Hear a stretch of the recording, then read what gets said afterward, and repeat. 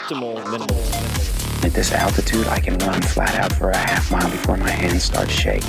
Can I answer your personal question? Now would seem an appropriate time. What if I did the opposite? I'm a cybernetic organism, living tissue over a metal endoskeleton. Tim Ferriss Show. This episode is brought to you by Athletic Greens. I get asked all the time what I would take if I could only take one supplement. The answer is invariably Athletic Greens. I view it as all-in-one nutritional insurance. I recommended it, in fact, in the 4-Hour Body. This is more than 10 years ago, and I did not get paid to do so.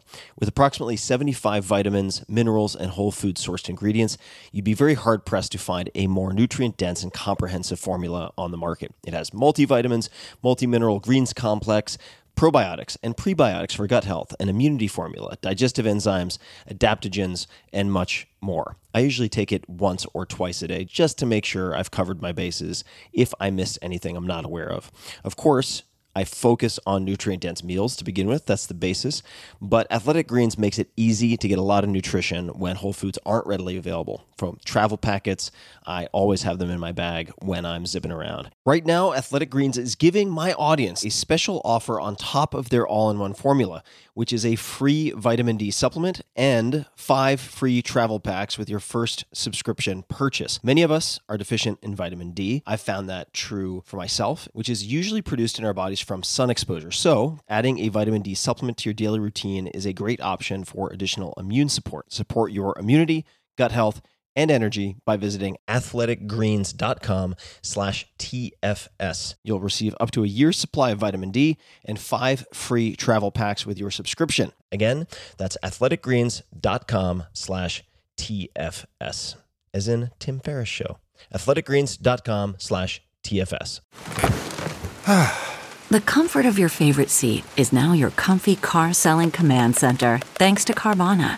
It doesn't get any better than this. Your favorite seat's the best spot in the house. Make it even better by entering your license plate or VIN and getting a real offer in minutes.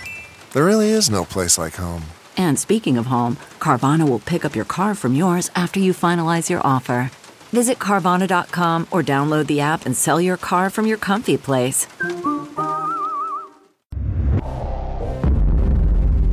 Hello, boys and girls. This is Tim Ferriss, and welcome to another episode of The Tim Ferriss Show, where it is my job to dig around, find world-class performers of all sorts of stripes and breeds and species, and deconstruct what they do. How do they make decisions? What do they do first thing in the morning? What are the habits, routines, details that you can apply to your life?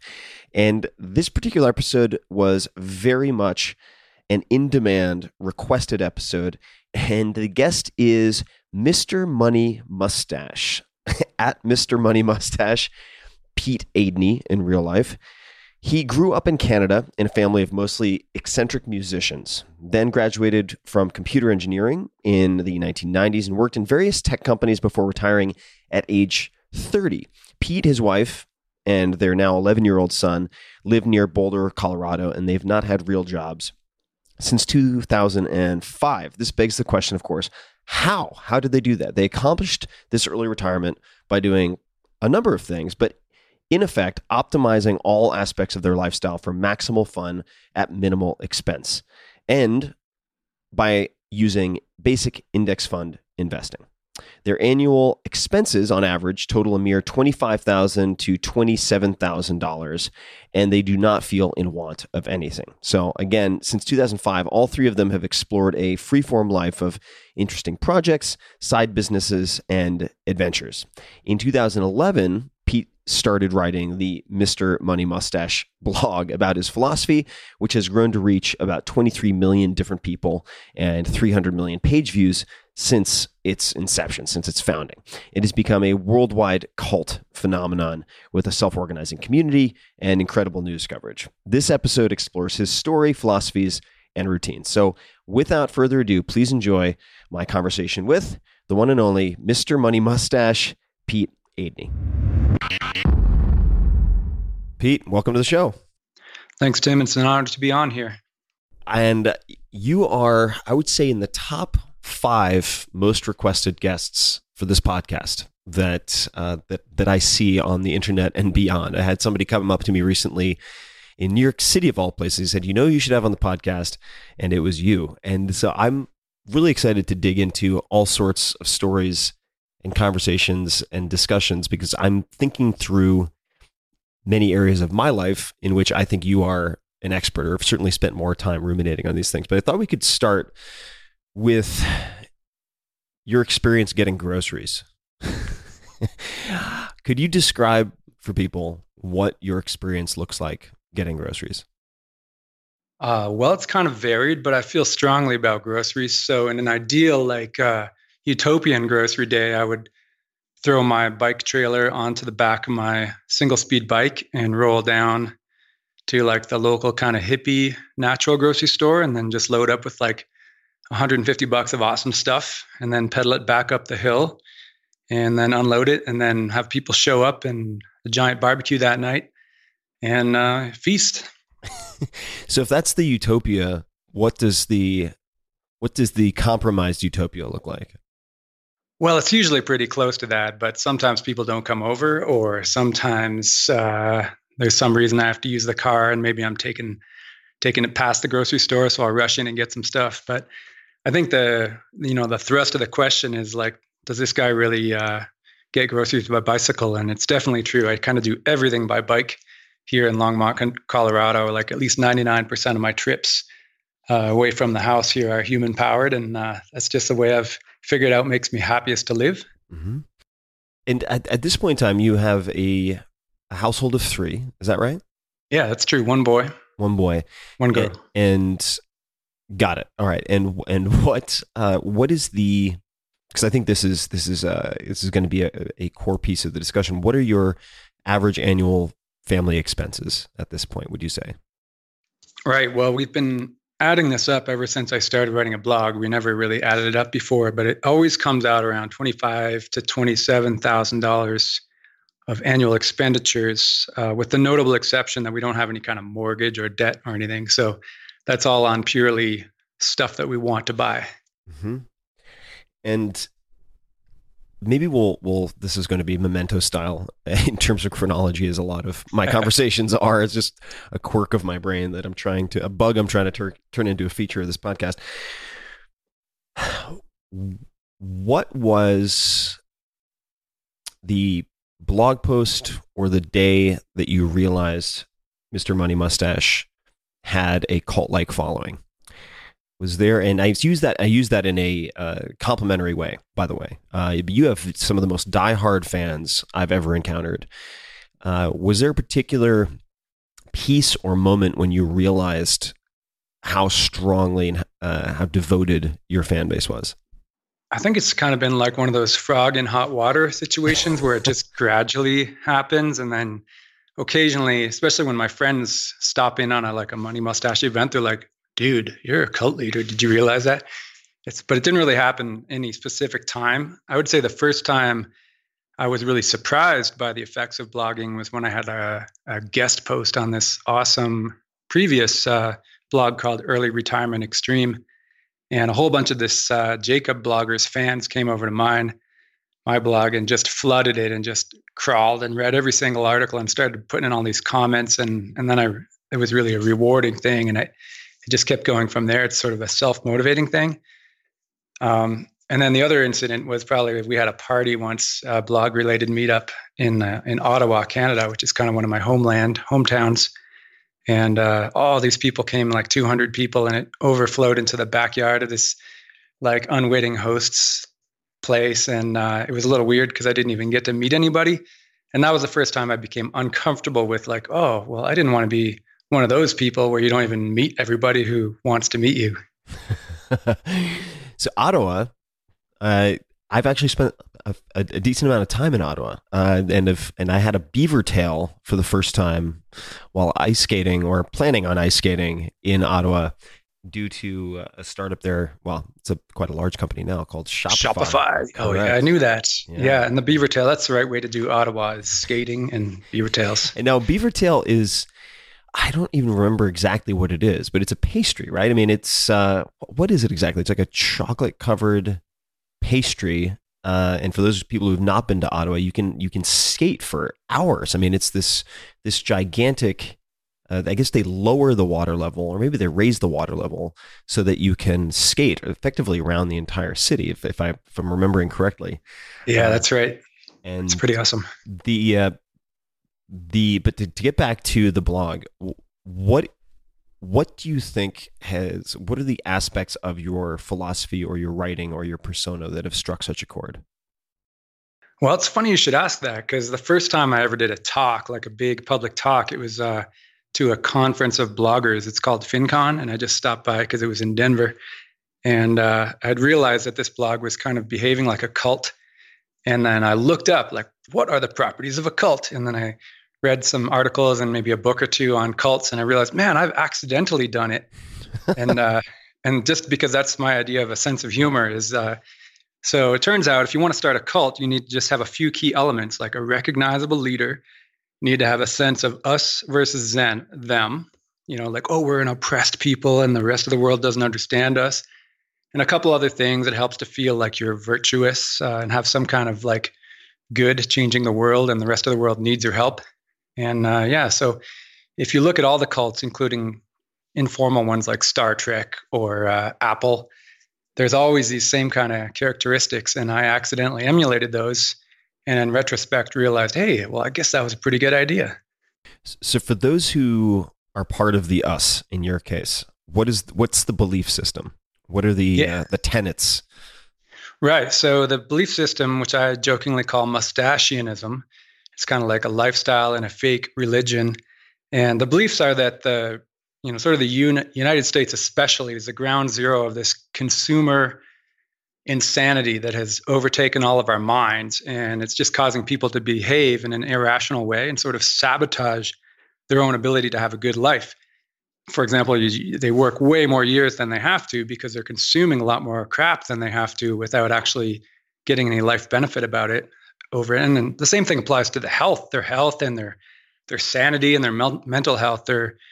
Everyone's very inefficiently going about their lives. So the correction through Mustachianism is just being a bit more thoughtful about this stuff and seeking efficiency in the way that you spend your money, and make sure that you get fun out of it each time that you spend something. And applying this, you just end up a lot healthier and wealthier and able to retire from mandatory work at a much earlier age in your life, which a lot of people are drawn in by the prospect of an extra 4 decades of freedom that they wouldn't have otherwise gotten. Correct me if I'm wrong here, but you retired effectively at age 30. Is that right?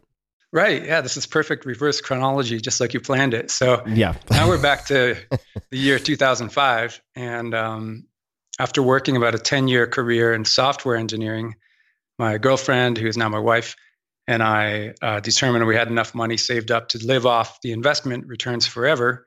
So we just quit our regular cubicle jobs, and just in time to have our baby boy at the time. And that was, of course, about 11 years ago. And we didn't even know this was a weird thing to do. We thought, oh yeah, well, of course, when you get paid as much as we do, like it only takes so long until you don't need to work anymore. And it was only after several years of retirement that we noticed that we were kind of oddballs, and everybody else who earned the same amount of money was still broke. Broke in probably more way than one. And I want to dig into some of the numbers related to this. So as a discussion point, one of the things you had sent over, and I always ask guests for potential prompts for topics that could be fun to explore. And one of them was, you only need to accumulate 25 times your annual spending to retire forever. Could you elaborate on that and how you arrived at that number? Because I think this is a useful exercise for people to hear. Yeah, this is a core piece of math that is very, it's widely known if you're a financial independence enthusiast, but it's almost completely secret to most of the rich world's population. So if you have a handle on your annual spending and you know how much you need to live on, all you need to do is save up 25 times that amount. And on the very, very conservative side, let's say 28 times that amount in conservative investments like a giant Vanguard index fund. And that's enough to fund you with passive income with a high degree of safety for the rest of your life. So if you have to just keep the number simple, if you need $30,000 to live on, multiply that by 25 and, oh darn, I'm giving myself a tricky math question. I think that's like $750,000 you'd need saved up or something like that to quit forever. And that's a lot less than most people think. Most people, at least in my age group, they're shooting for the tens of millions type of range if they were to ever quit work early, and they haven't really done the math on how easy it really is. Mm-hmm. And are there any assumptions embedded in that in terms of percentage annual yield and so on? What are the whether historically based or otherwise? Are there any other assumptions embedded in that? It is, yeah. There's it's kind of based on a really long-term study of the stock market dating back to the 1920s or something like that, or maybe even earlier. And the idea is it goes up some years, it goes down some years, consistently pays dividends. And in the worst case scenario, you want to still not run out of money. So that's where the 4% comes from. It would have gotten you through a lot of the worst case scenarios. There were some situations when you could have spent up to 5 or 7% of your portfolio every year and still not run out if you had happened to retire just before a big stock market boom that went on for a long time. But most people don't like taking a huge amount of risks. So the 4% or 3.5, if you want to be extra conservative with today's stock market valuations, that's more of a safety net. And it's really just a mental crutch, because what I find is that when people retire early, almost everybody, like over 95% of people, still have a lot of interests and passions. And then they're pretty good at making money if they manage to save up that much in the first place. So they still make money in their, quote, retirement. They just have a lot more fun doing it. And that nest egg that's pumping out dividends and returns just adds extra confidence, so they can have more fun in the process. Well, I've read two different definitions of retirement, or maybe their characteristics that are, I think one was attributed to, one was written by you, both of which I thought were very helpful as a orientation for thinking about the subject. And the first is, retirement or financial independence simply means that you have your living expenses covered by non-work income, right? Part one. Yeah. Part two is definition of a modern retirement, the activities you pursue once you are done searching for money. Right? And I think that's a very useful framework if, in particular, you're considering an early retirement at say, the age of 30, 40, 50, whatever it might be. How do, let's say, media, not to cast aspersions on everyone who is part of the media, since I suppose that's what I am right now at this moment, but you've been covered a fair amount, and I know, like everyone who's been covered a fair amount, you get misquoted, or people get the message wrong, or they just take snarky cheap shots. Occasionally, it doesn't happen all the time. You've actually had some of the most complimentary profiles I've ever read, but where did they get it wrong? Where do people get your message, your principles, philosophies wrong? Well, the misconceptions are sort of two different things. From the media side, they often assume, the ones that aren't complimentary, they assume, hey, there's this crazy guy and he's just a lifestyle guru, just like another junior Tim Ferriss trying to get everybody excited about his crazy ideas, and he's not really retired. Or they say, yeah, he made so much money, but that doesn't apply to the regular person when they're trying to make it on like $50,000 a year salary. Or what about people with more kids? So the media don't understand. They often assume some kind of extreme frugality that would be undesirable to live under, and that's really inaccurate. And I work pretty hard to fight it, because I don't have my spending set up for the minimal level. I have it set up for the maximum amount that I can possibly spend and get value out of it. Because it's easy to make money. So I set my spending at the maximum happiness level, and then stopped spending when I stopped getting more happiness. So that's really the fundamental mistake. And then as for the non-media world, they're a little bit more suspicious. Like they just think I'm making everything up. And I don't even, I never did any of this stuff that I say I did in the first place.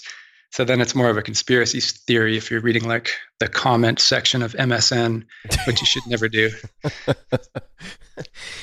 Uh, but you do have, and I think this is why this is part of the reason I wanted to bring it up very early.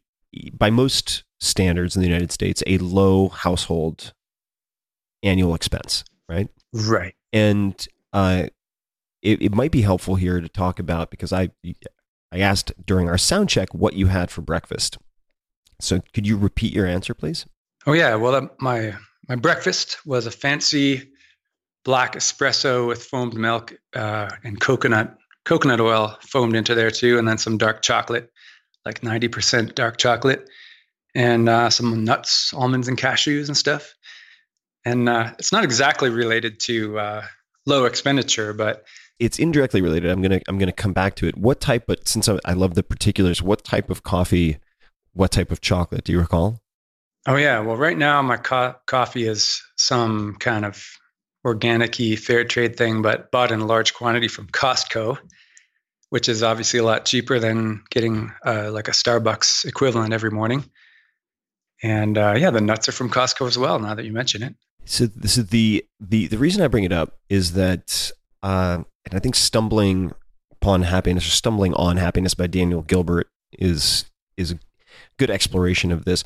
Oftentimes what we think will make us happy does not make us happy. And we can talk, we should dig into what happiness is for you, because I think it can be a dangerously nebulous term. But the point being that to have a functional car, and then to have what society tells you is the optimal car, say some type of sports car, there's a massive delta in price, and you pay some severe penalties for that. But to have to go from a good chocolate to an excellent chocolate to world-class chocolate, it might only be the difference of $10 or $12, right? And so there are places where you can optimize without being obnoxiously or frugal to a disabling extent, and derive maximal pleasure. That's the point I was trying to make, is that and what I would love to hear from you is, for those people out there who are spending far more, multiples more than you are per year, who don't know where to start,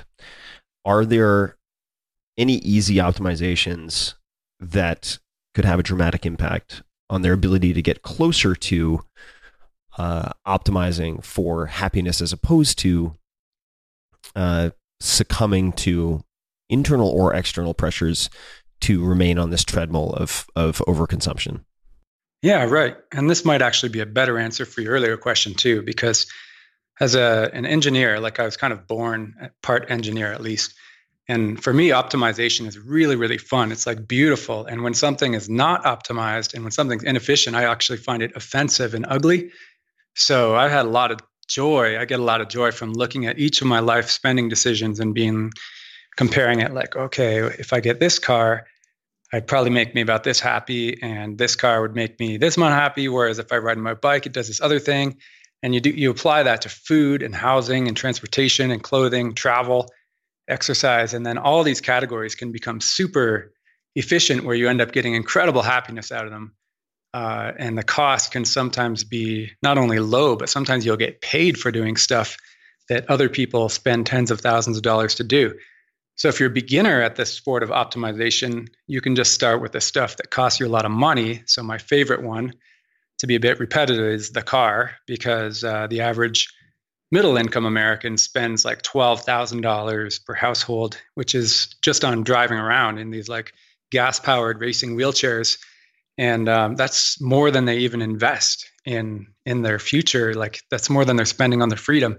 So step one, don't have a car that's worth more than about $10,000 at the most, unless you're at least like a single millionaire, preferably multimillionaire, because you can get a perfectly great car that'll be trouble-free for 10 plus years for under $5,000. So the reasonable ceiling would be 10. And that's already going to be a pretty giant thing for people.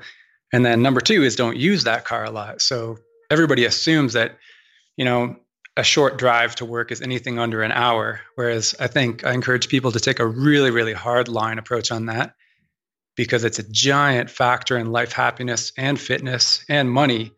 And my rule is you should never get a job, unless you're at gunpoint, that requires you to drive to it. Like either find a new job, find a place to live near that job.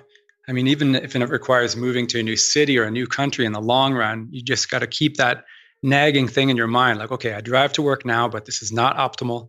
In the long run, I will optimize away car dependence.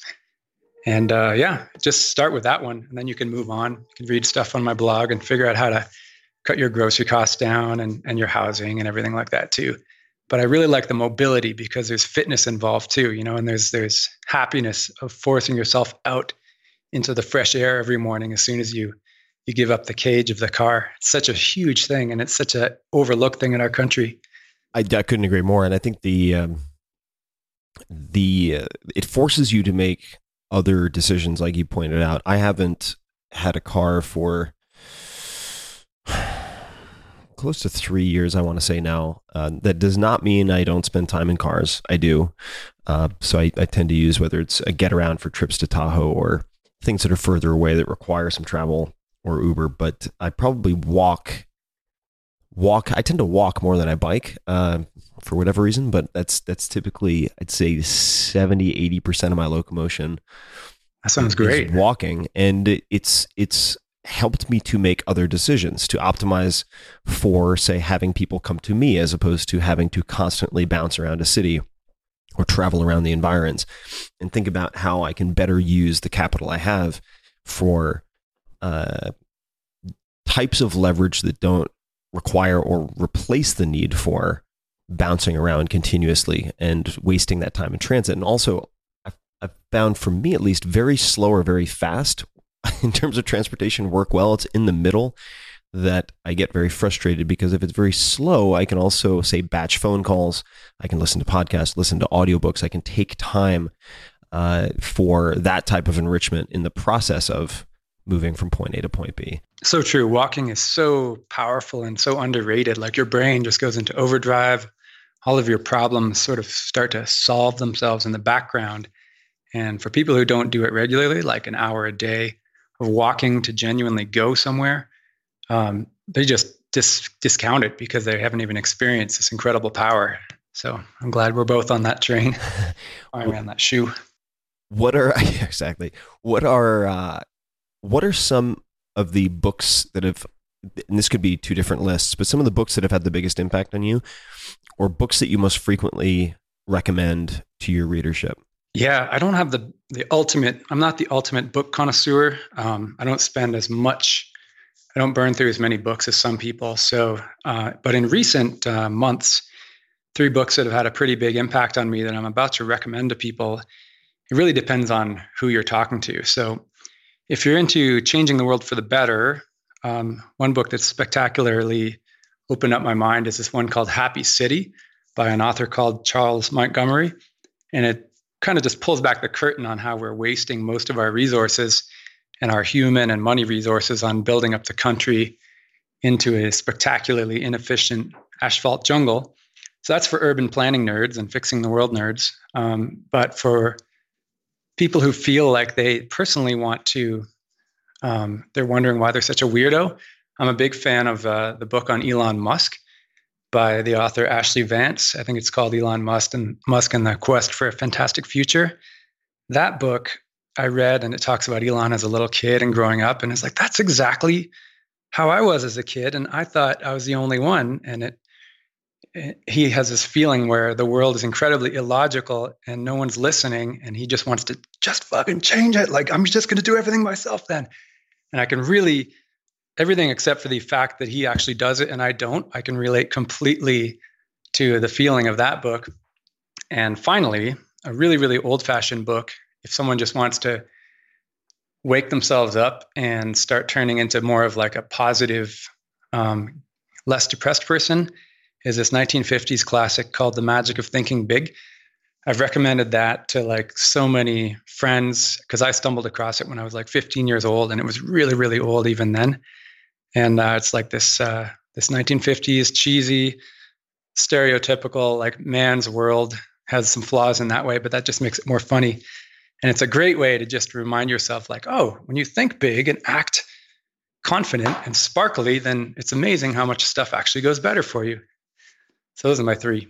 So I can't comment on the first 2, but I have to comment on The Magic of Thinking Big. So I have a copy, my original copy of The Magic of Thinking Big, about 15 feet to the side of me right now in my living room. It is one of the books that has traveled with me, and it's face out, so I see it every day when I'm sitting on my couch, along with a handful of others. Tribe from Sebastian Junger, Dune, Frank Herbert. That's a bit of a long story. Gratitude, Oliver Sacks. I'm looking at them right now. Bird by Anne Lamott, Zorba the Greek, and Less is More, which is an anthology of writing on minimalism. And The Magic of Thinking Big by David Schwartz. This book, despite the title, which, like you said, I mean, it screams cheesy at you, and that's why it's good, though. It is cheesy. It's like gorgeously, delightfully cheesy, and you're like, yes, I'm a powerful 1950s man as well. I'm going to conduct some business. No, exactly. And it was introduced to me by a man named Stephen Key. Stephen Key, fascinating guy. He lives in, I think it's Turlock, California, middle of nowhere, and has built this fantastic career for himself, developing products, a lot of toys, and licensing them to gigantic companies, whether it's Disney or Nestle, Coca-Cola, you name it. And he makes these incredibly simple prototypes out of construction paper oftentimes, and then will license these ideas for, I'm assuming, hundreds of thousands, millions of dollars over time. And he was given the magic of thinking big at one point by, I believe it was a Fortune 500 CEO. So the lineage, at least, or the path that the book took to me was fascinating in and of itself.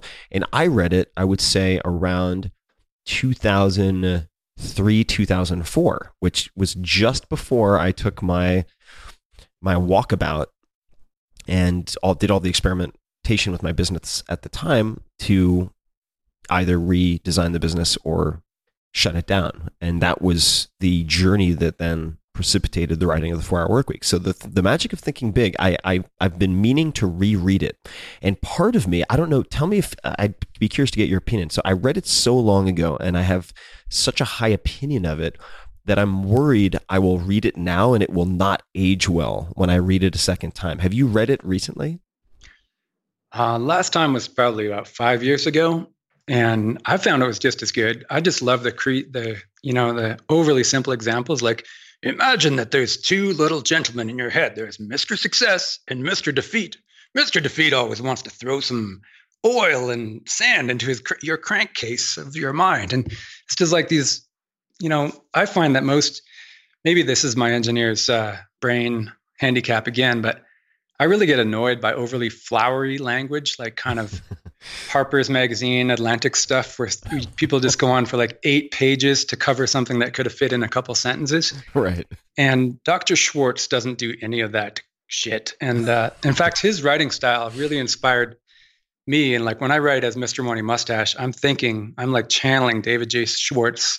And he always starts off every story with this little anecdote, like that makes him sound like casual and powerful. He's like, I was relaxing in my lounge one day when a few of my employees came in for questions. And, it's just, you got to read it again. I'm going to read it again. All right. It's been on my to-do list for January because I've set aside, we're doing this interview in January 2017, and I've set aside the first 2 weeks minimum to simply consider options because I've in the past fallen prey to over calendaring myself and for fun things in many cases, but nonetheless over calendaring so I don't have as much slack in the system, empty space as I would like. And I've been meaning to, as part of my self-imposed curriculum, reread The Magic of Thinking Big. So I will jump into that. How are you different from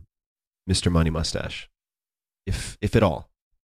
Well, the lines are pretty fine. Pretty, I don't know if there's like a really formal difference, but he's probably a bit more perfect than me. Like I'll complain occasionally, and if I don't catch myself, and I don't actually complain on the blog about the world is being mean to me, but in general, like because I read Magic of Thinking Big so long ago and internalized it so much, and I kind of ran my work career and my international adventures of moving to the US and everything under those assumptions, I feel like, I'm fairly Mr. Money Mustache. I'm more sensitive. Here's the thing. Like, I don't lecture people in real life about, like, I don't actually smash my fist through the driver window of pickup trucks and honk the horns with their foreheads and tell them they shouldn't be going through the drive-through with this stupid off-road diesel thing. But I think it, and I write it. So yeah, the Mr. Money Mustache is a little more violent in his writing and confrontational. And I enjoy that because it helps me remain more calm in my real life, because nobody wants to be lectured in real life about, even if you have some ideas you want to share with them, you have to wait for them to come to you. And when you're running a blog, they have come to you by definition, which means they're a lot more open to having their faces punched in a literary sense. Right. To get prose mugged while you're shaping their behavior. The question of the U.S. So I've spent a little bit of time in China, and even as an American who's somewhat desensitized to consumption, I think that China appears to be 10 times more materialistic and driven towards overconsumption. But that's not really leading. I don't want to lead us necessarily into a conversation about China. The question I was going to ask, and this might have a very simple answer: why did you decide to stay in the U.S.? I just love it here. It goes. It's kind of like the furnace of the world. Like, many of the problems in the U.S. that stem from underregulation are also its strengths, in the sense that you can just start stuff up and then nobody even notices that you're doing it, and you can have a giant company before anyone's even noticed. And it's just the entrepreneurial and the optimism and the lack of rules is kind of, it goes along with my personality because I hate rules. I'm really in favor of people self-regulating, in the sense that don't be a jerk to your neighbor and don't pollute the world and everything like that, which is the part that annoys me about some of the U.S. Business culture. But in general, I just love it here. And I love the giant range of geographies too, compared to Canada, which is kind of just a string of cities along the border. In the US, you have a grid of cities and islands that range from like Arctic tundra to tropical islands and coconut shell tops and everything like that. It's just a lot more variety and excitement here. Yeah, there is a lot of variety here, and I've actually decided that this year will be my year of exploration in the domestic United States. And I've realized that my default, and the default of many people, I think, when they have their designated time for travel or vacation, is oftentimes to fantasize about the trips overseas. And I've realized I've neglected to explore so much diversity in the United States itself. So I'm planning on somehow transporting me and my pooch around the country, which I am very excited to do. And next thing I'd like to do is read something and get your comments on it.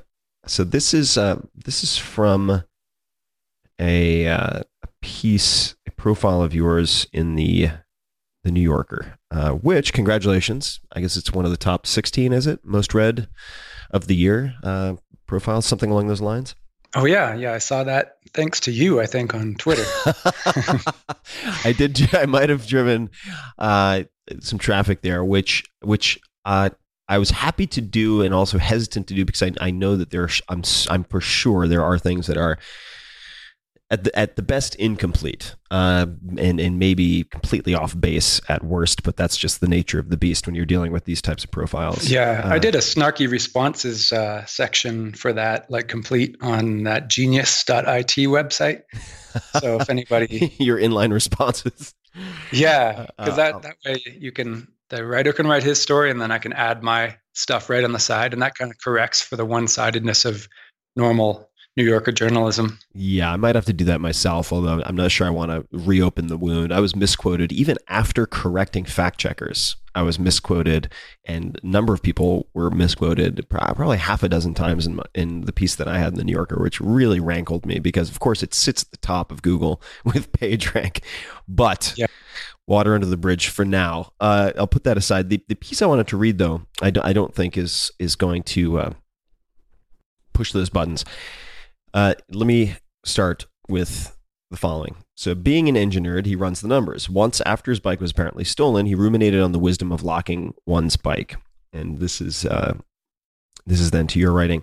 This was the first theft in many, many years of very carefree living. The Craigslist replacement value of that bike was probably around $500. What value do I place on a decade of the fearless freedom of leaving shit happily unlocked and not worrying about it?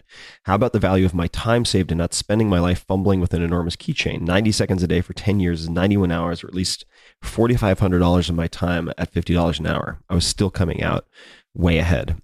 And you concluded, if you can't afford to lose it, you can't afford to buy it yet. Otherwise, the object owns you rather than vice versa. And there are plenty of folks out there who think we are more opposed than I think we are, because the type of math that you did here, and I'd love to get your thoughts on it, but these are the types of things that I think about constantly, because how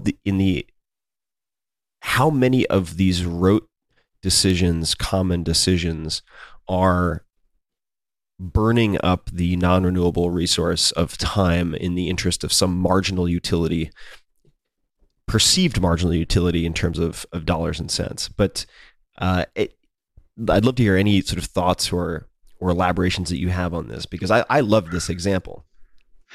Yeah, well, it is the math, sometimes explicit like that, and sometimes more implicit, that drives most of my decisions. And that's why I'm surprised. Like anybody who says that Mr. Money Mustache and Tim Ferriss are opposites in any kind of way, I think they're not really understanding the picture, because it's really just an optimization process, right? Like, I'm not opposed to spending money. My only limitations on spending money are, number one, it has to make me happy. And number two, a factor in my personal happiness is like resource consumption, because I kind of know the numbers behind all the costs to other people, like into the earth of everything that I buy. So that kind of rules out certain types of spending that other non-sciencey, non-environmentalist people might feel okay about.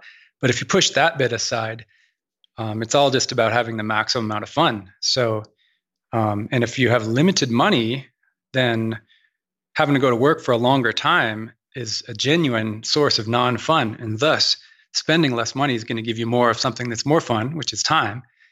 And then you're all set. So that's a win. And then now in this post-work world where I've stumbled into more money than I could have imagined having, my spending hasn't changed. And that's just a sign that I got some of the decisions approximately right to begin with. And if I had started buying more stuff afterwards, that might have been a sign that I didn't really do the math right to begin with. What do you do with and I apologize if this is a simplistic question, but what do you do with the money that you have as a surplus in this post-work life? What happens to if the expenses aren't going up or nominally go up and down by a few $1,000s a year?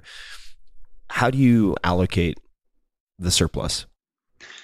Yeah, that's another thing that has to be optimized because I feel that money is such a valuable resource. So I'm still working on it. So I try to, I've been doing small donations, like paying for more stuff when other people I know can't afford it.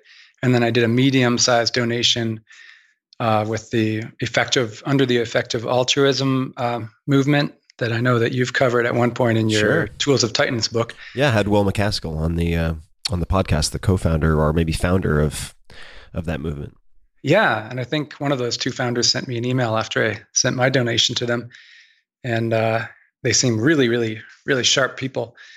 So that's one useful thing to do with surplus money. The only reason I have some of it still sitting in my investment accounts, and it's still rolling in, of course, because I still have this unexpected blog income, is I feel like I can leverage the attention of all these people for something good, and that would be bigger than just donating like, $1 million per whatever period to standard causes. I think I would like to create kind of like one of those tipping point effects in the U.S. that might, for example, tip us more towards bike-based transportation instead of car-based, and potentially save like billions or trillions of dollars of society's wealth and have it go somewhere better if the whole society got more excited about a different way of living. So that's why I haven't just given away all the money yet, because I feel like, for example, what if I could start like a little mini town where we do things really awesomely? And this, of course, sounds a bit like a cult, like, oh yeah, let's start a commune. But yeah, something also sounds like Singapore, right? I mean, yeah, right. In a sense. So a town within a town based on the ideas of co-housing or something like that. So these ideas are still swimming around in my head. I haven't solved the problem of how to deal with surplus money efficiently. But once I do, then I will start having some fun with it. And then I'll probably also start trying to make more money, like have the blog make more money, because then I'll have a use for it. And I'd love to hear more about how your decision-making process or thought process or internal dialogue when you are considering buying something. What are the questions that you ask yourself? And if it's related to happiness, I want to define that. And maybe a way to do that is, how do you know when you're happy or unhappy? But I'd love to just maybe take those in either order, really. But what's the thought process like, or the internal monologue / dialogue when you're considering buying something?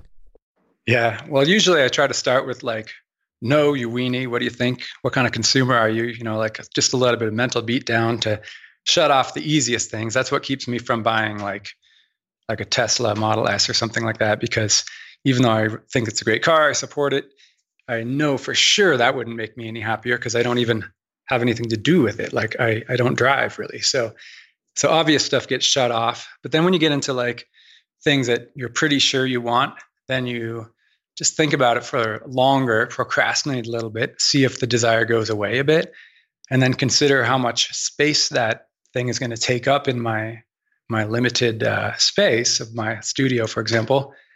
And then imagine how I would feel if it broke, because a lot of stuff does break, even if you have high quality gear, and it's really annoying to deal with things that break, and if you have to warranty fix it.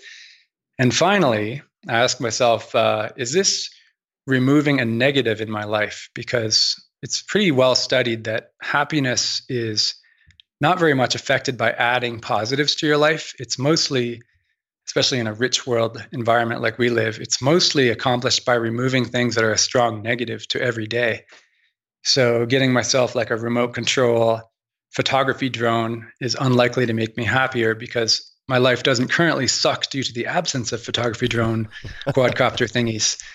So that's, and whereas if there's something that every day I'm like, damn it, I just wish I didn't always trip over this, broken dishwasher or whatever, then replacing your dishwasher is probably going to be a happiness boosting proposition.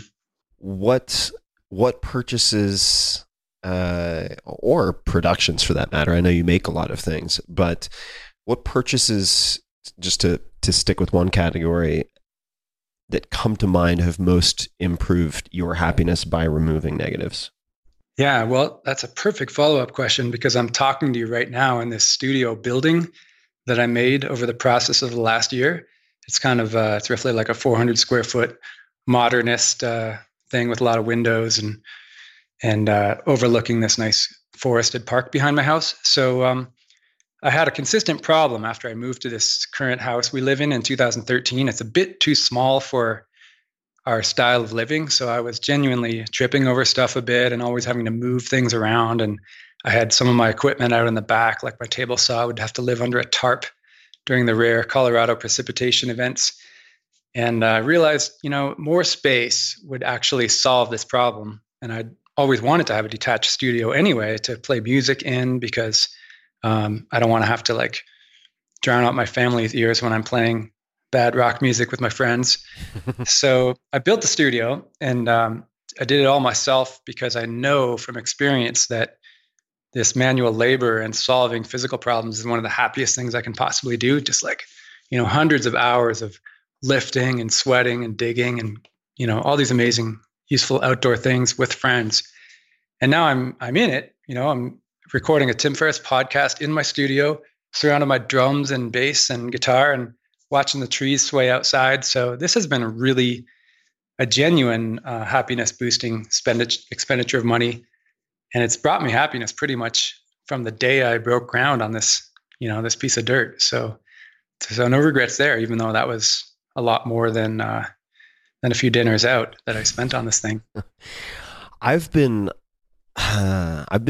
hoping and wishing and fantasizing at some point about building my own structure. I've not done this, and I've thought about it ever since I had Kevin Kelly on the podcast, founding editor of Wired magazine.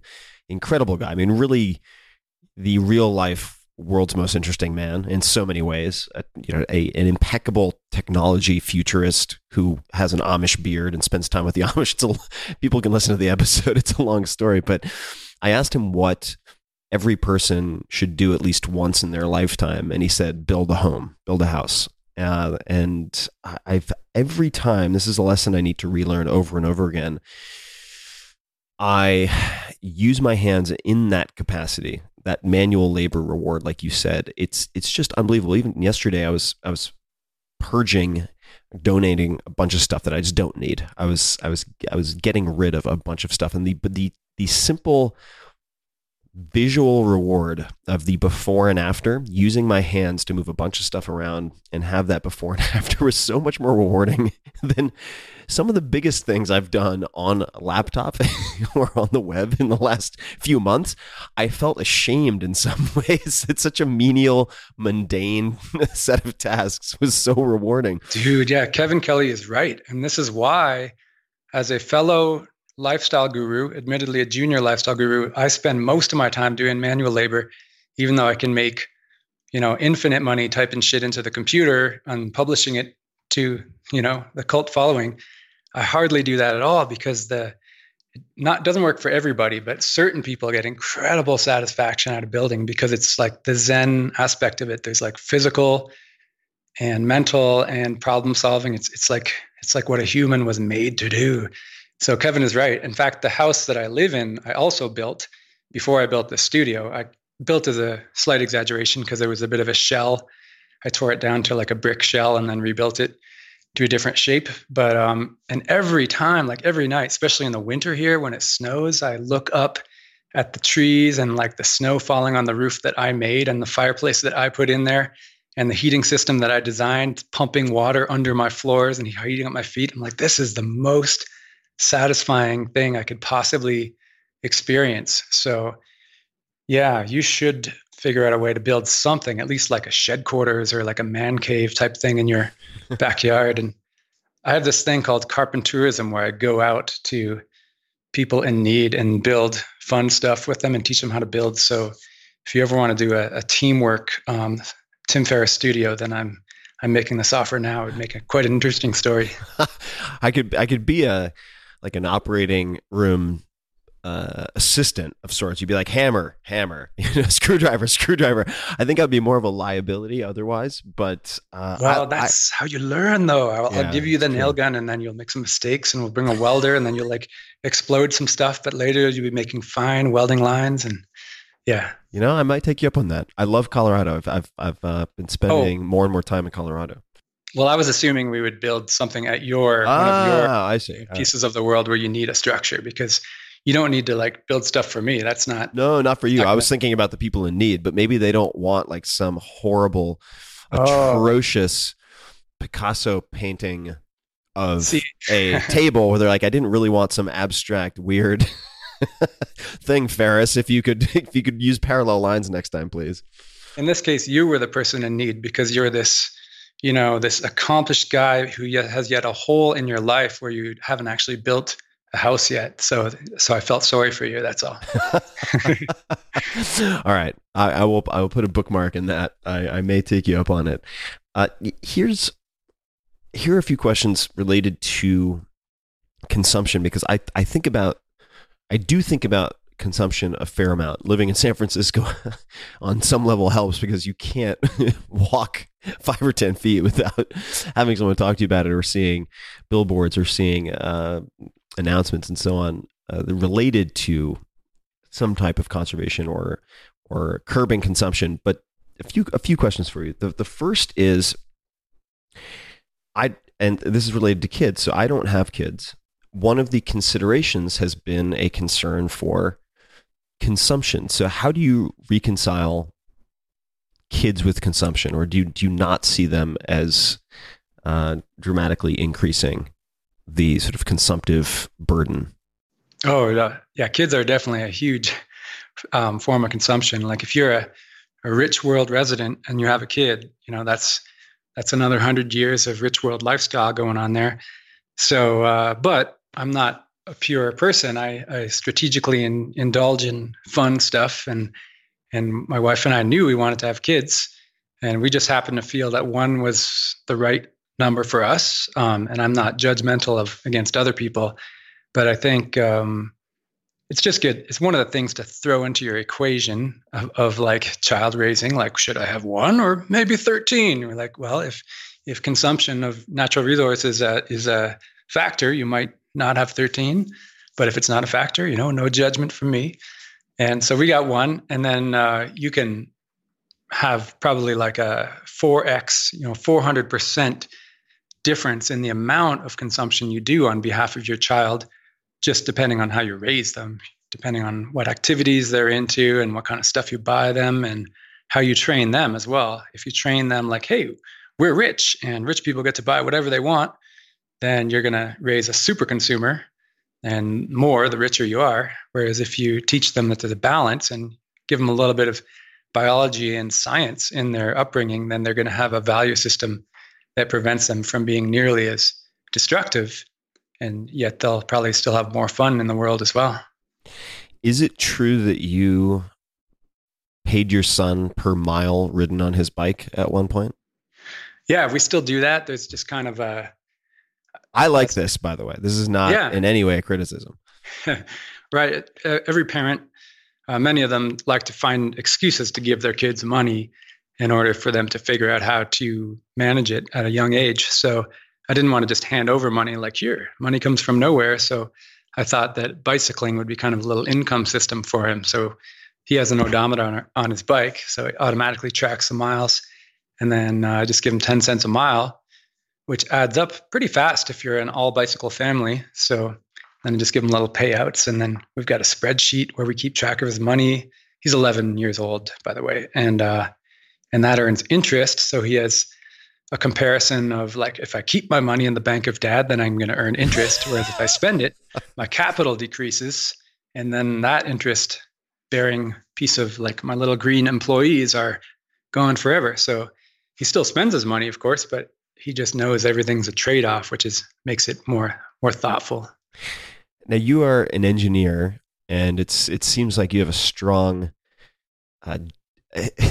engineer genetic through line in your family. Has your son tried to Ferris Bueller the odometer at any point? Of course, doing the opposite. Has he figured out how to tinker with his odometer? Or I guess, is he so good that perhaps you wouldn't have noticed?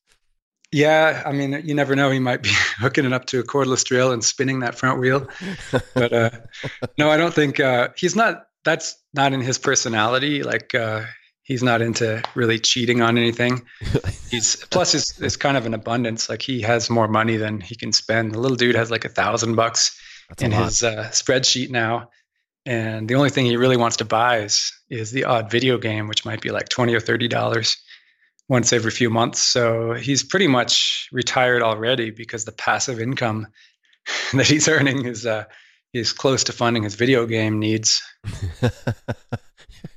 Either that, or he's got the best long con in history. Like he's been conning you with his good behavior for 11 years just to tinker with this odometer, which I don't think is the case.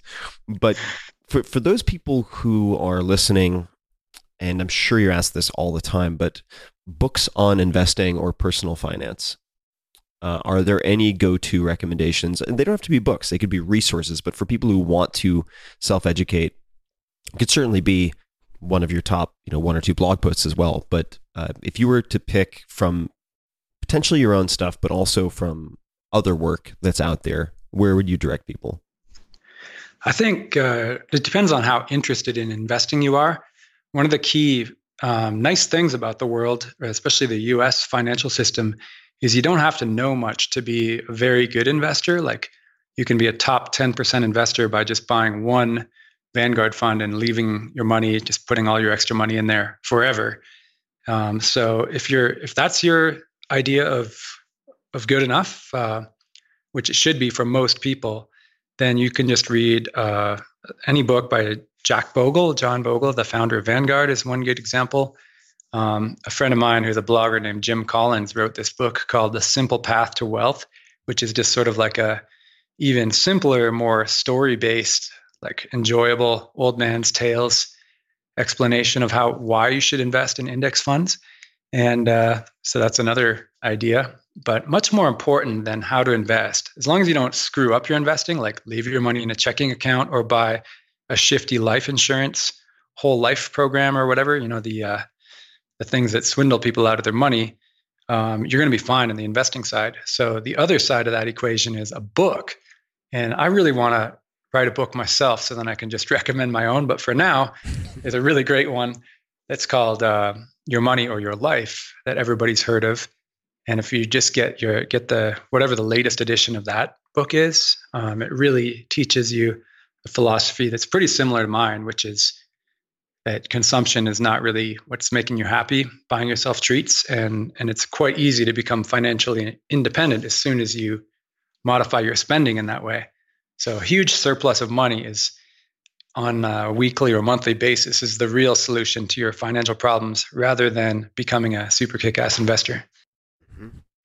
Yeah, there's a book that I read. I don't know if you've ever read this book. It does primarily focus on low-cost index funds, if I remember it correctly, but by Daniel Solon, the smartest investment book you'll ever read. Oh yeah, I've heard of it. And I had I quite enjoyed that book. It was a little more nuanced. Certainly, anything by Bogle is fantastic. For people who want to dig deeper, are there any additional books that you would recommend or that you've enjoyed yourself? Yeah, if you want to get deeper, like for example, more into the Warren Buffett side of things, where you're an active investor. One really interesting book that I read a few years ago is called The Little Book That Beats the Market. Mm-hmm. And it's really a lesson on value investing fundamentals, how to understand if a company actually is a good deal to buy. And that helps put a regular, like a sober shell around investing instead of the ridiculous speculation, like technical chart investing, I think is kind of universally proved to be bunk, but people are still doing it. Like, oh yeah, the Bollinger Bands are wild this week. I'm going to, I see a support level at 53.5 unless something happens. Like all that stuff is statistically, it keeps being proven wrong and people keep doing it. So don't do that. If you're going to be an active investor, then get really good at understanding companies rather than technical fluctuations. And that's why Warren Buffett makes a lot of money above the market returns, is because he's a savant in understanding business. And some people genuinely are that. Like it would probably be less than 1 in 1,000 people. He's also do that. He's also a savant in emotional detachment, in the sense that I'd love to talk to you a bit about Stoicism and so on at some point, but he is utterly unaffected by what he would call Mr. Market, right? The ups and downs of any given company that he may have bought in the form of shares or outright if he acquired the entire company. And that type of emotional detachment is also exceptionally rare. Yeah, and that goes without saying. Like, to me, that's a prerequisite. I don't have that at all. So okay. Well, no, in the sense that if I'm going to be active, it is very hard for me to be an active investor in publicly traded equities. For whatever reason, I can do highly speculative startups, and that's a disturbingly high percentage of my portfolio because I can't balance a portfolio with illiquid assets, or it's very challenging, certainly. But with publicly traded equities, if I'm trying to be active in any capacity, I do very poorly emotionally with those fluctuations, and I make bad decisions. Okay. But if we're talking about something like an index, then I'm fine. If it's entirely hands off, and I have other people, or in some type of, say, automated fashion with whether it's a wealth front or something else, then I don't have any trouble with it. Yeah. Okay. Yeah. And since I don't do active stuff anymore, then I'm totally agree with you on that, in agreement. The book you mentioned, was that by Joel Greenblatt, The Little Book That Beats the Market? Is that the Yeah, right that's one? right. Yeah. It was really interesting. And it was a little book, which is perfect for my short book attention span. He is, yeah. Joel is he's an exceptionally smart guy, and he has a fascinating track record because he can teach, and he has taught in classrooms in New York at universities. He can write, and he's also very, very well respected as not only a value investor, but also what you would call an event-based investor. So his first book, I think it was his first book, is perhaps the most sophisticated of them all, which is where people can make the most mistakes. So I think that the little book that beats the market makes more sense as a first read, or maybe his later book, The Big Secret for the Small Investor. But book with the title that is sort of blessed and cursed in the same way that the 4-Hour Workweek just sounds so schlocky, as if it's going to appear at 3 a.m. on an infomercial, that it's but it's highly memorable. So it's been helpful and punishing at the same time. He has a book called You Can Be a Stock Market Genius, which is actually really sophisticated. I've met some of the most successful, and most of, by the way, hedge fund managers are not successful, but the handful I've met who have been exceptionally successful, this book, which is intended for novices effectively, is one of their favorite books. So lots of interesting stuff out there. Yeah, I'm going to check that one out for sure, since I like Joel Greenblatt's writing a lot.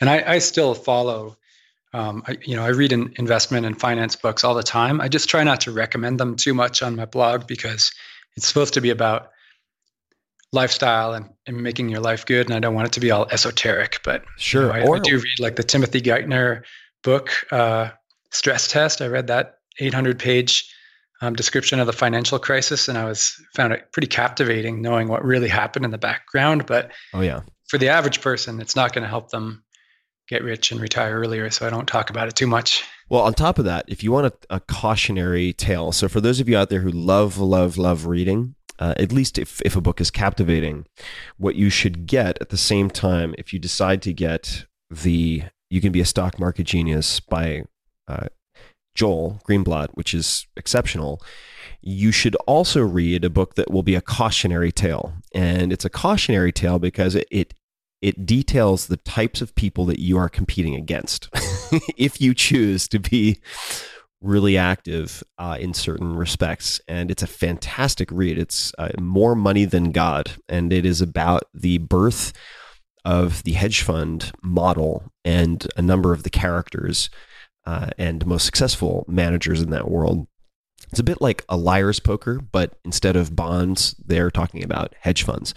And it will give you a very good idea of who you are competing against. And when you step onto the metaphorical golf green and you throw your money down as your participation and bet on yourself, the fact that Tiger Woods is probably 2 holes ahead of you becomes super, super clear. And I should also, just to, in a sense, reinforce what you said about index funds, say, when I went to, the only time I had a chance to go to the Berkshire Hathaway shareholder meeting in Omaha, Nebraska, and I think they've stopped doing open Q&A with Warren Buffett and Charlie Munger, but I actually ran in, and it's insane. I mean, it is like a gigantic rock concert for investment nerds, and people will camp out overnight to try to get a good seat.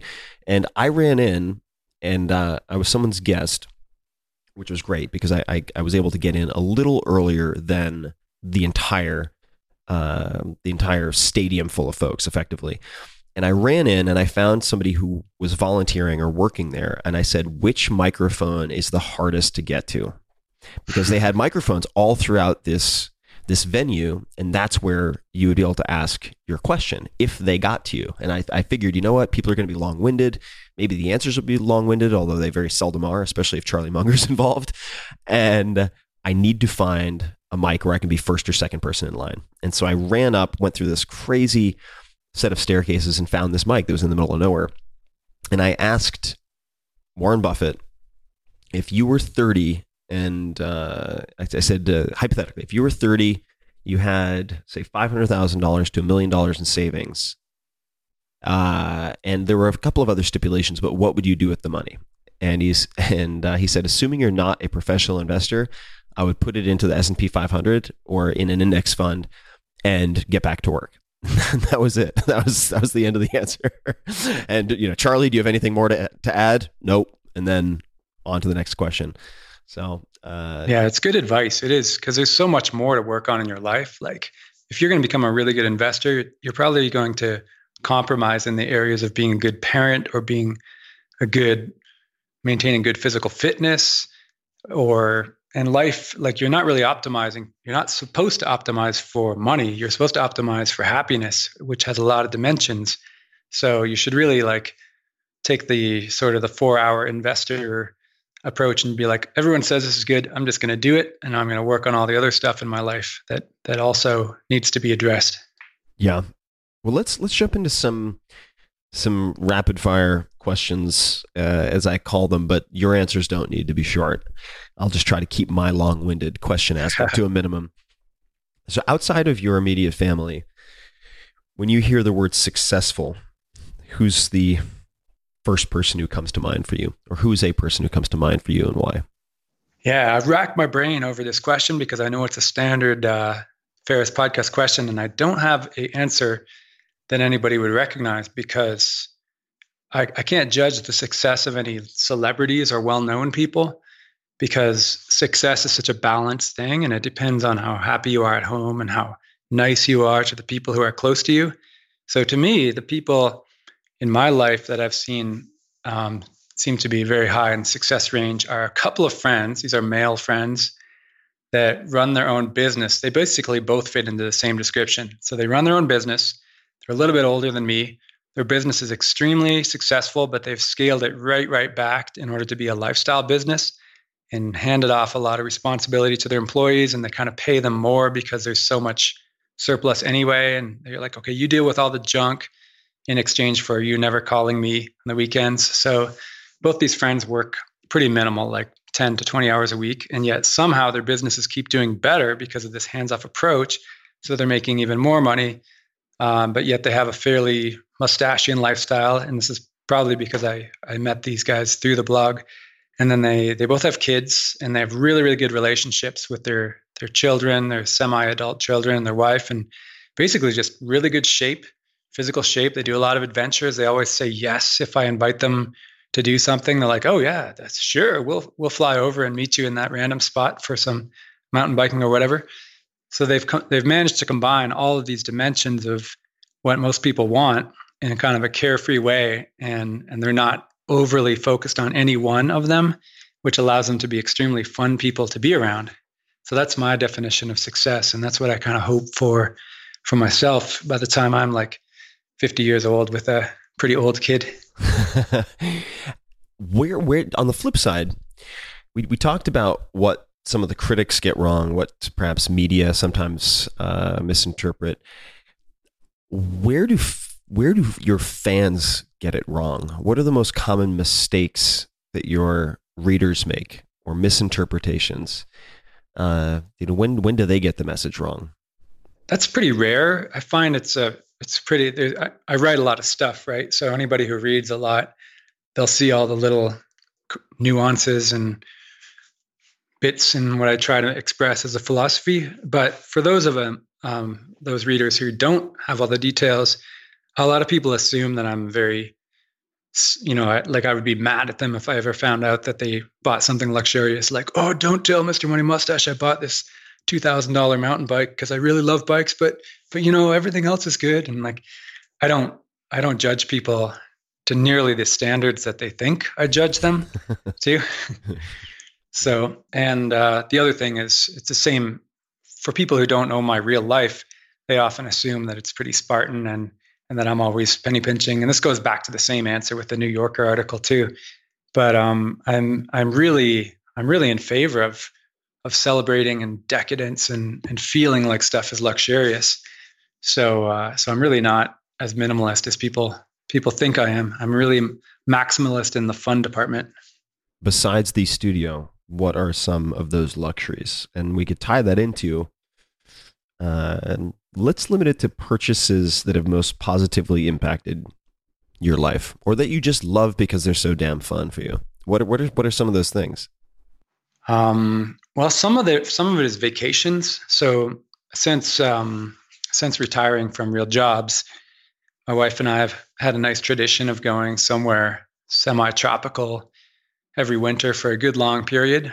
Most winters, at least. Sometimes the school schedule messes it up a bit, but yeah, for a month or more, we'll often go. And so we spend some money on these vacations, and we'll rent a nice house on a beach, like in Florida or Hawaii or Costa Rica or whatever.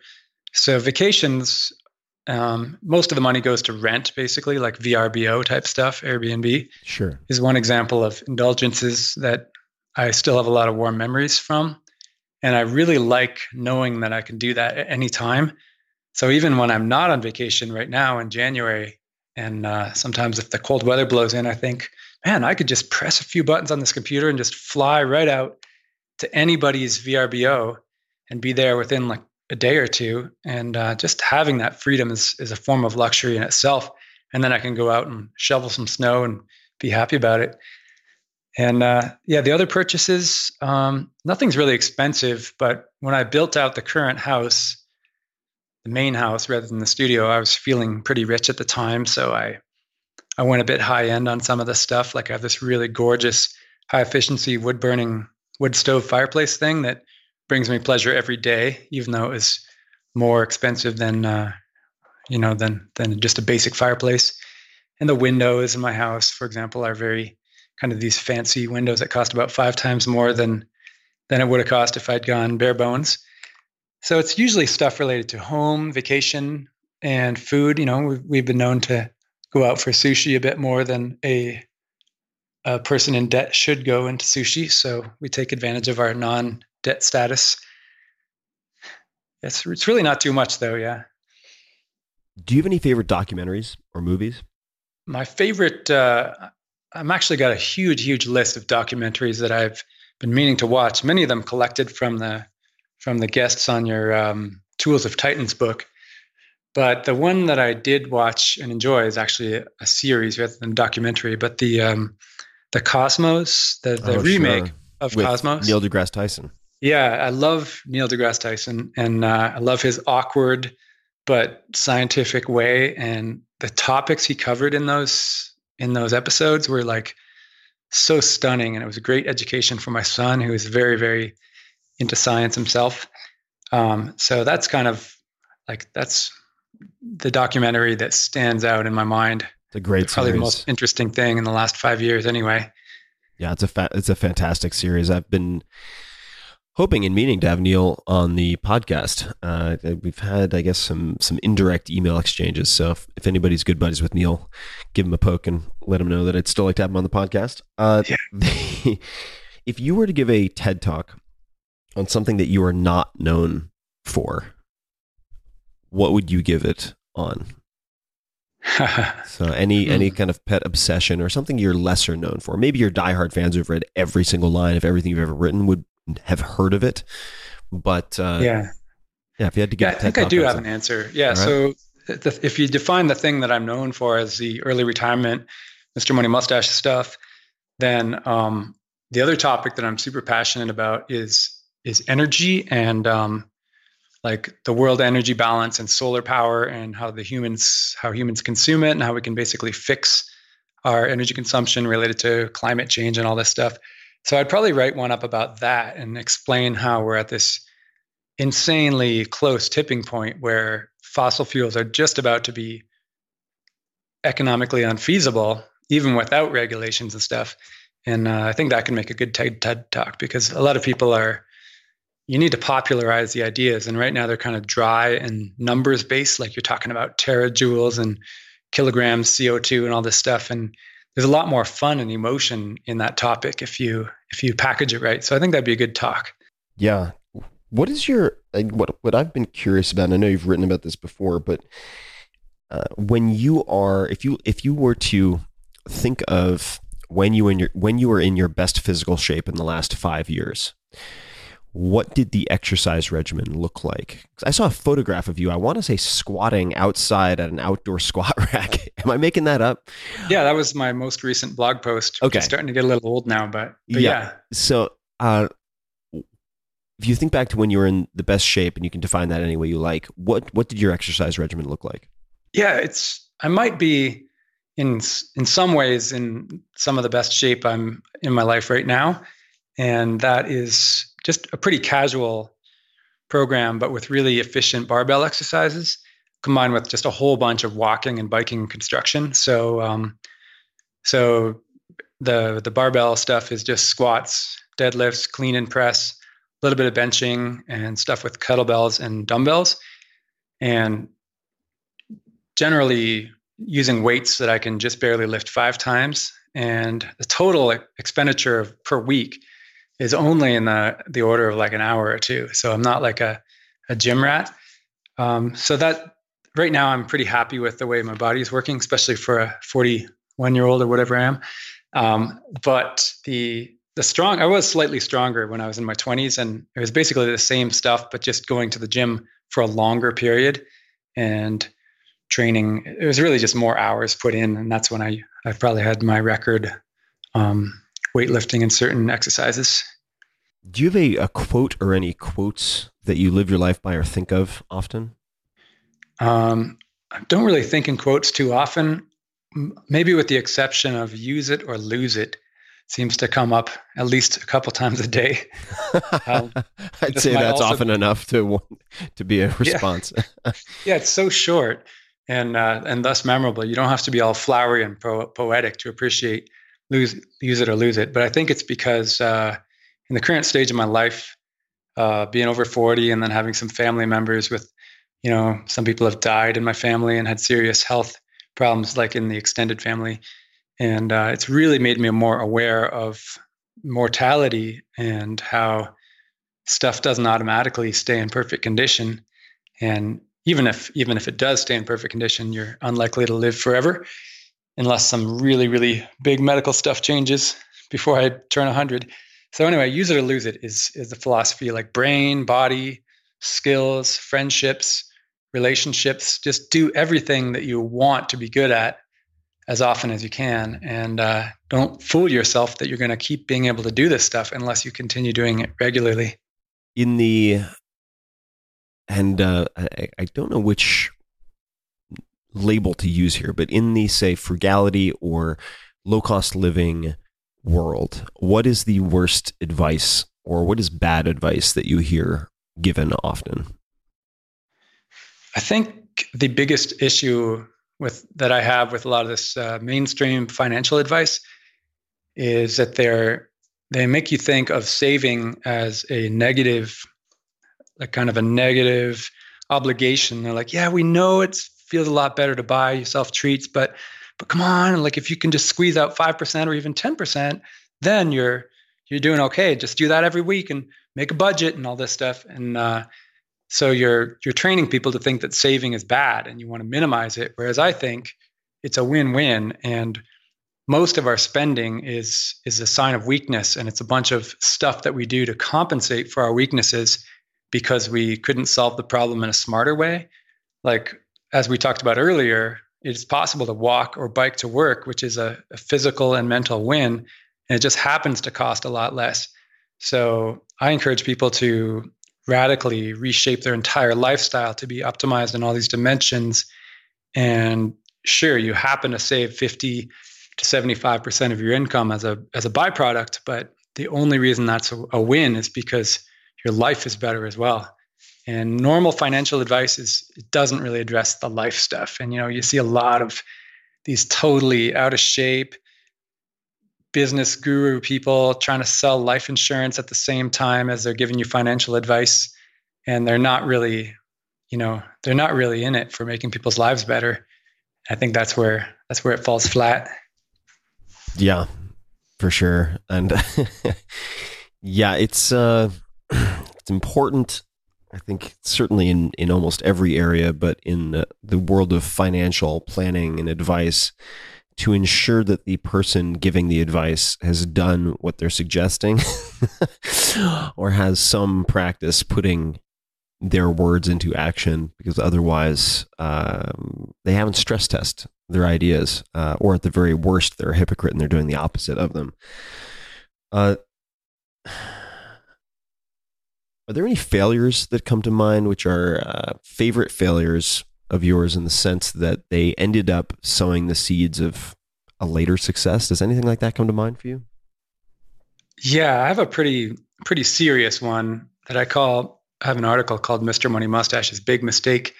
And it's right after I retired in 2005, I kind of faded in to my first dream retirement job, which was to start a custom house building company where I was going to make these beautiful eco-friendly houses.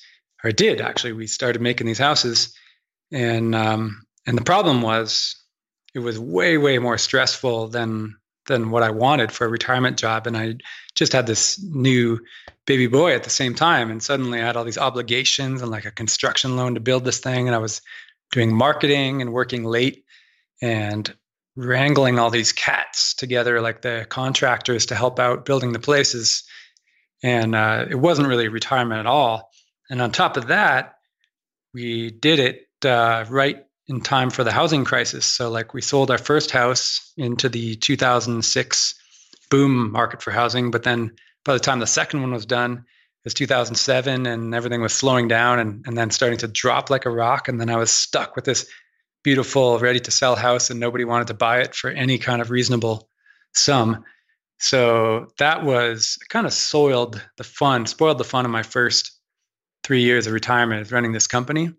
At the same time, though, going through hardship was really good for me. I had to do a lot of hard stuff that I wouldn't have done, and that's how I learned a lot of my best carpentry stuff. You know, the skills that I'm most proud of is I've always messed around with woodworking since I was a little kid, but by being forced into production on these expensive modernist houses where everything has to be perfect, it really trained me a lot, and I enjoy those skills now. So the combination of shittiness and skills, and then we shut this company down. And since then, I've been truly retired and had so much more fun looking back. I'm like, wow, I'm sure glad I'm not doing that anymore. So it lost a bunch of money. You know, some of my retirement savings went up in smoke initially. And then I started to be a bit more worried about money. That was a big part of it because I was like, oh, all my hard-earned savings. And if I could go back and change that, I would probably still do it, but I would train myself to be just so much more relaxed about it and be like, dude, don't worry, you're going to have so much fun after this and you're not going to run out of money. So just have a good time with your business, even if it fails. What was the process like of shutting it down, in the sense that, was there a particular dinner or conversation or bike ride or moment when you decided to start the process of shutting it down? And what did that look like? Well, it was pretty quick because I bought these 2 vacant lots in kind of a premium new urbanist neighborhood with my business partner and the company. And then we started building the first one, and it was the aforementioned stress was high. And I was like, oh shit, what have I got myself into? Okay, let's just get these things done and then be done with it. So then I got the first one done, and then like, woo, that was great. You know, big success. It sold for more than we were even asking for it. And then the second one got more and more stressful. And I already knew before I even started that second one that I wanted to shut down the business afterwards. It just got drawn out longer. And then we got into like renting it out, but then the tenants turned out to be horrible. And I had these like scam artists move in that we didn't realize were scam artists. And they were like, oh yeah, we just sent you the rent. Yeah, it's in your mailbox. Check your mailbox, click. And they hang up, and all these like little tricks. And the guy had like this, you know, fancy, like brand new Corvette that he had bought, and he had to hide it in the garage because the repo man would take it back if he ever saw it outside. So all he could do is like pull it out, polish it and rev it, and then put it back in the garage. And these people were just really messed up, and I happened to get tangled in their web for a while. And we had to use the full-on eviction with like sheriff coming to the door to get him out of my place. And so yeah, there was some education in there. That sounds like a headache. What did it feel like? When was it finally done, shut down completely? And what did that day feel like? I'd say it was shut down. One of the biggest problems with this is that the relationship between me and my friend who started it and business partner it just soured and it became pretty bad by the end. And we had totally different views about work and money and dividing stuff up. So we finally got him out of there I basically had to buy out the company. I had to put I'd lost all this money and I had to put like a final $460,000 into the company to pay off this mortgage that was on the house, just to kick him off the property deed, so that I could have control of it. So that day was kind of like, we're like frowning at each other over the lawyer's table or whatever. And then since then, that lifted the weight off of me, and then everything was so much better. And then for a while, I rented out the house to great tenants, and I had it in that situation. I was just using the rent for kind of our grocery money, because that house was a fairly big portion of our retirement savings income at the time. And then more recently, I think just less than 2 years ago, the market in our area here in Colorado started to boom again. So I just sold it for a nice high price. And then now I've been super relaxed. And then that's kind of like another wave. And it really taught me a lot about happiness, because this negativity in my life, or at least I was choosing to perceive it negatively, it was washed away. And then suddenly I was happier than I could have ever imagined being, because I'd gone through this somewhat hellish situation. And then remove the negative, right? Yeah.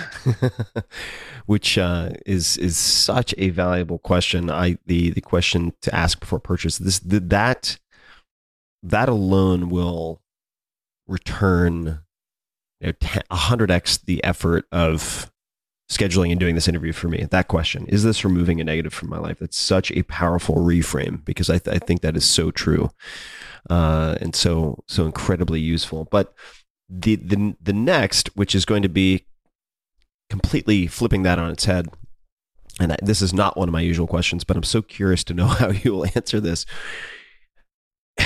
If you had to spend, you were given $100,000, and they said, you have to spend this, you have to buy something or some things.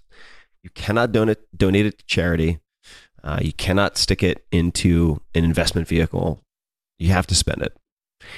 And it has to be on you, your family, or your close friends. But it can't be charitable in the sense that you're, say, paying for the college tuition of your friends' kids and so on. Nothing like that. How would you spend that? What would you do with it?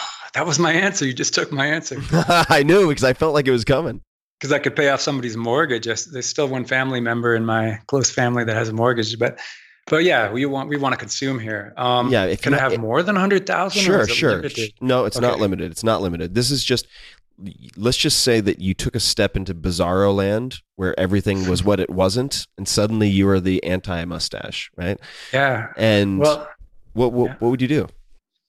Well, the thing is, this might actually be somewhat realistic, because I still consider every day, is there something I could spend money on that would be worth it? It's still an open question. You don't want to be ideological about this stuff. But so one thing I've been interested in maybe buying, and if I was forced to, I would do it quickly, is a building. I kind of want to own a commercial building on our town's little historic Main Street. This town I live in, Longmont, Colorado, is kind of one of these over 100-year-old things where it's all historic with big trees and the narrow Main Street with the tall brick buildings on it. So I could buy one of those and then set up, some kind of fun community space in there where we play music and we have parties and we rent it out, and do some teaching too, because I like to do a bit of volunteer math and science teaching to kids, kind of advanced stuff that they don't get in the normal school. So I could have like Professor Mustache's School of Science in my downtown building. So that would be kind of a fun use of money. Yeah.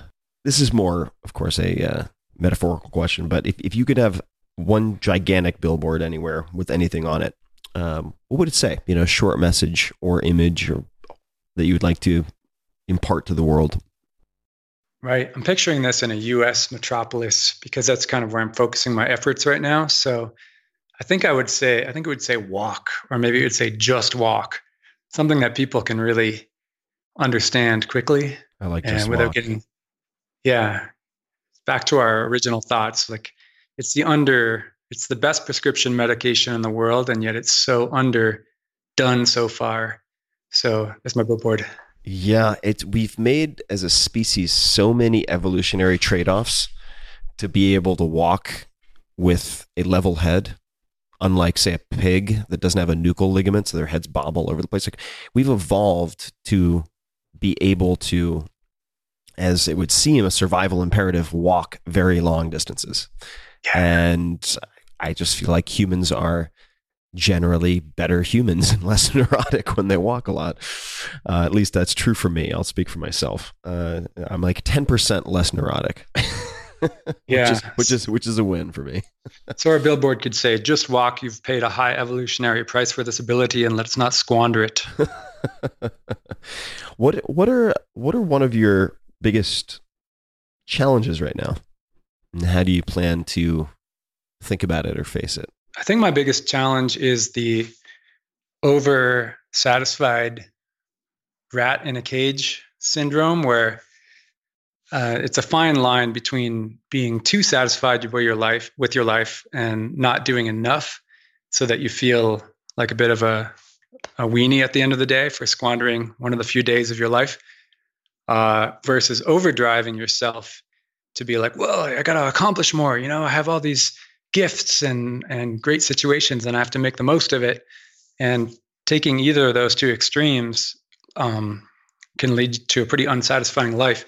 And I often compare myself, actually, because this is a little bit weird, but to you as Tim Ferriss, because I've read some of your books and I see some of your self-reflection in there where you have some of these battles. You're like, well, should I be perfectionist or should I relax? And I have a lot of these same questions to myself. And one of the differences is that I chose to have a kid, and I focus a lot of energy on that, which by definition subtracts a lot of the other stuff I could do. Like, why am I not running my own kind of Tesla type company or whatever? So that's my challenge, is trying to walk the line and have at the end of each day, be satisfied that I've created the right balance of like stress and accomplishment versus lazy decadence, which is part of the fun of really being early retired, is that you generally can like just smoke a bowl and have some fun with your friends on a Wednesday and like sleep in, and it does not matter. And you still are going to have all the money that you need no matter what. So, and it's still, I still have trouble. I've been a little bit on the lazy side in the last couple of weeks because of family conditions here at home. And so I'm craving to get back to work on something hard. How do you think you'll explore that in the coming year?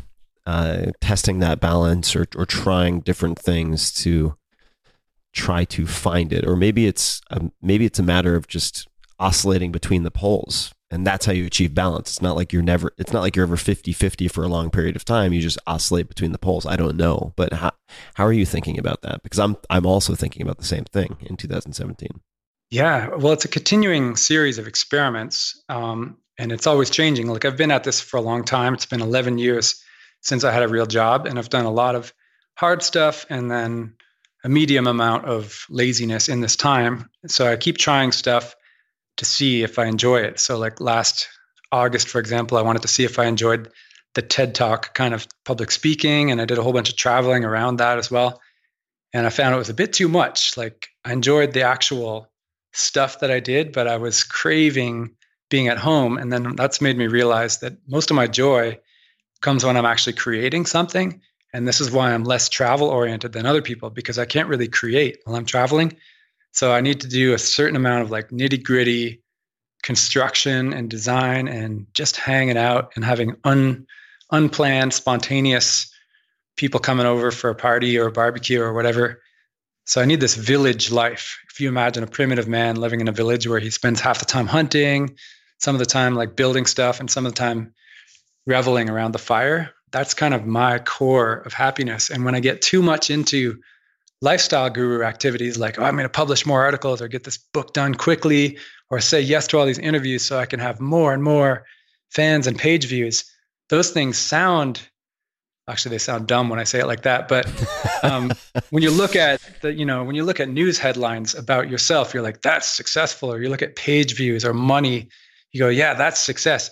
But it's actually kind of the least happy thing that I do. It's the least satisfaction bringing. So I have to balance that with these much more villagey type of activities. But if I totally neglect the internet world, then I'll feel like I'm letting the world down, because you can actually create good, positive change that way that you could never do just in your own village. Right. What have you changed your mind on in the last, say, handful of years? Is there anything that you've done an about face on in any way or modified substantially in your thinking? There've been a few little things, like what type of eating is healthy. I kind of switched to the high fat, low carb eating on a whim after reading some books, and I'm really, really happy with that. Whereas before, when I was a teenager, I was the ultimate low fat, because I read all these bodybuilding magazines back then, and and they were always telling you like, oh yeah, 10 grams of fat would be way too much to have, and all this stuff. So that was a change in a little way. The biggest change I've had, though, is more in my understanding of happiness. I thought that happiness came from maximum achievement and maximum wealth. And as I got into experimenting with those things, sounds too much like my other answer, but I learned much more about the balance that's required for happiness. So it's changed my goals for the rest of my life, is that there's a lot more to happiness than just being maxed out in one dimension. So I only have a few questions left. I'm having a lot of fun. I mean, we could keep going for many, many hours, but do you have any ask or request of my audience? Any experiment you'd like them to do, exercise, anything? It could really be anything, but any parting thoughts before I ask you where people can find out more about you and so on? Right. Well, if you are new to this stuff that I talk about, then I would suggest, and if anything that I am advocating sounds crazy, like, for example, not using a car to get your groceries or not using a car to get to work, then try it and think of the idea of voluntary hardship. Like, put this that phrase into your mind, and then see where you can apply it through the day. And then you're like, hey, that looks hard. I think I'm going to do it. Instead of that looks hard, I'm going to try to avoid it. And the voluntary hardship is the gateway drug to the rest of mustachianism, and thus being able to save 75% of your Silicon Valley income while everyone else is still broke. So yeah, find some things that are hard, even if it's just skipping the elevator and taking the stairs, like up to the 15th floor or whatever. Just if the other people are not doing it, then that's probably a sign that it's something that you should do. And then just record your results, see how much better it makes you feel, and then just keep pushing yourself a bit further. And I would echo that and spin it slightly differently. It's not, these are complementary viewpoints, but even if people listening, those folks out there listening, if you do not want to focus on saving, even if that is not the objective per se, voluntary hardship is a fantastic way to short circuit hedonic adaptation, where you need more and more and more, almost like an opiate, to satisfy your need for X. And I would highly recommend everybody read a letter. You can find it in the public domain online. You can also find it in Tools of Titans in a slightly edited fashion.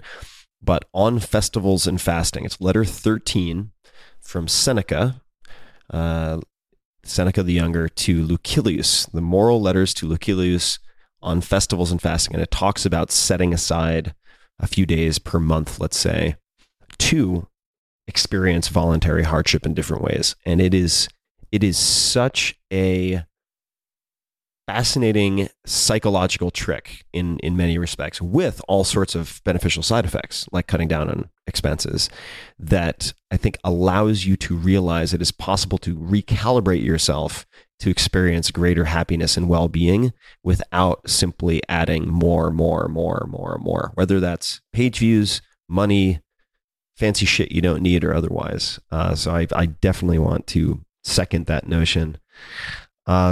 Pete, where can people find out more about you? And you've written a lot. Where should they start also? So where can they find you on social?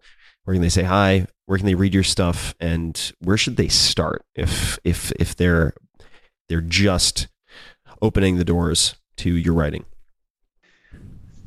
I'm a big fan of old-fashioned websites. So there's always mrmoneymustache.com, and you'll see a Start Here button on there that takes you kind of to an introductory article. And then the design of the website, to the limited extent that it has a design, is just to poke around and follow links to other links. Or you can start at the beginning and read all the 400 plus articles dating back to 2012 or 2011. And that's how most people do it. And then you can read it. If you get really into the rabbit hole, then there's a forum where like all these users discuss their intimate problems with each other. And it's got like tens of thousands of members that spend all day on there. And or you can just, for keeping it really light, you can just go to Twitter and look up Mr. Money Mustache and say, hey, I enjoyed the podcast. Perfect. Well, Pete, thank you so much for the time. I really appreciate you taking the time. And to everybody listening, as always, you can find links to everything we discussed, books and otherwise, at the show notes, which is for this episode and every other episode, 4hourworkweek.com/podcast, all spelled out, 4hourworkweek.com/podcast.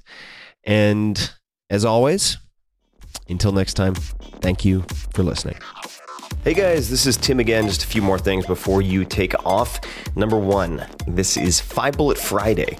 Do you want to get a short email from me? Would you enjoy getting a short email from me every Friday that provides a little morsel of fun before the weekend? And 5 Bullet Friday is a very short email where I share the coolest things I've found or that I've been pondering over the week. That could include favorite new albums that I've discovered. It could include gizmos and gadgets and all sorts of weird shit that I've somehow dug up in the world of the esoteric as I do. It could include favorite articles that I've read and that I've shared with my close friends, for instance. And it's very short. It's just a little tiny bite of goodness before you head off for the weekend. So if you want to receive that, check it out. Just go to 4hourworkweek.com. That's 4hourworkweek.com, all spelled out, and just drop in your email and you will get the very next one. And if you sign up, I hope you enjoy it. This episode is brought to you by Wealthfront. Wealthfront is the future of financial advice. They've become incredibly popular among my friends in Silicon Valley and across the country because they provide the same high-end financial advice that the best private wealth managers deliver to the ultra-wealthy, but for any account size and at a fraction of the cost. For instance, they monitor your portfolio every day across more than a dozen asset classes to look for opportunities to rebalance or harvest tax losses. Now, would you do the same? Are you doing the same? Probably not. And the power is in the software. Wealthfront now manages more than $4 billion in assets, which is up from around $2.5 billion when they started advertising on this podcast. They're growing incredibly quickly. Unlike old-fashioned private wealth managers, Wealthfront is powered by innovative technology, making it the most tax-efficient, low-cost, hassle-free way to invest. They don't have bloated sales teams or retail locations, so they can deliver all of this sophisticated financial advice and these services at a fraction of the cost of a traditional financial advisor. So at the very least, go to wealthfront.com/Tim and take their free risk assessment survey. It only takes a couple of minutes, and Wealthfront will recommend a personalized portfolio of investments. In other words, they'll tell you exactly where they would put your money. So even if you don't use their service, you have a huge leg up, and you have additional information for making good decisions. They use investment theory to automate good financial behavior and decisions that people typically don't make, but should. So go to wealthfront.com/Tim to get your first 15K managed for free, or just to get more details. Check it out, wealthfront.com/Tim. This episode is brought to you by Veridesk, and I'm actually standing at my own Veridesk right now recording this. You've probably heard of research that shows how sitting all day is terrible for your health. Sitting is the new smoking, etc. But standing all day isn't necessarily the answer for everyone. Sometimes you just want to sit down, and that's true for me as well. The middle ground is Veridesk. Veridesk's height-adjustable standing desk solutions allow you to stand when you want to and sit when you need to. And as an example, I had this set to the lower position. This is a large model, and it took me clickety-clack 2 seconds to raise this thing up. And it feels like it has hydraulics effectively because I didn't have to use any muscle to do it. Veridesk converts your existing desk, for instance, if you want to get a tabletop version, which you can put on, which is very, very cool, or cubicle into a sit-stand workstation, and allows you to raise your desk from a seated to standing position in just seconds. Ships fully assembled, so there's no Allen wrenches, screwdrivers required. Pull it out of the box, Put it on your desk in the case of this particular model. No installation or fastening required. There are a bunch of different options. Models start at just $175, so check out Veridesk.com to see what model might be the right fit for you. And my assistant now has one. I have one. We've really been very happy with it. So if you're not sure if it's right for you, that's fine. They have a 30-day risk-free guarantee, which lets you try it in your own home or office. And if you decide it's still not for you, you want to get rid of it, they arrange to pick it up. No hassle. So check it out, Veridesk.com. That'sVari desk.com.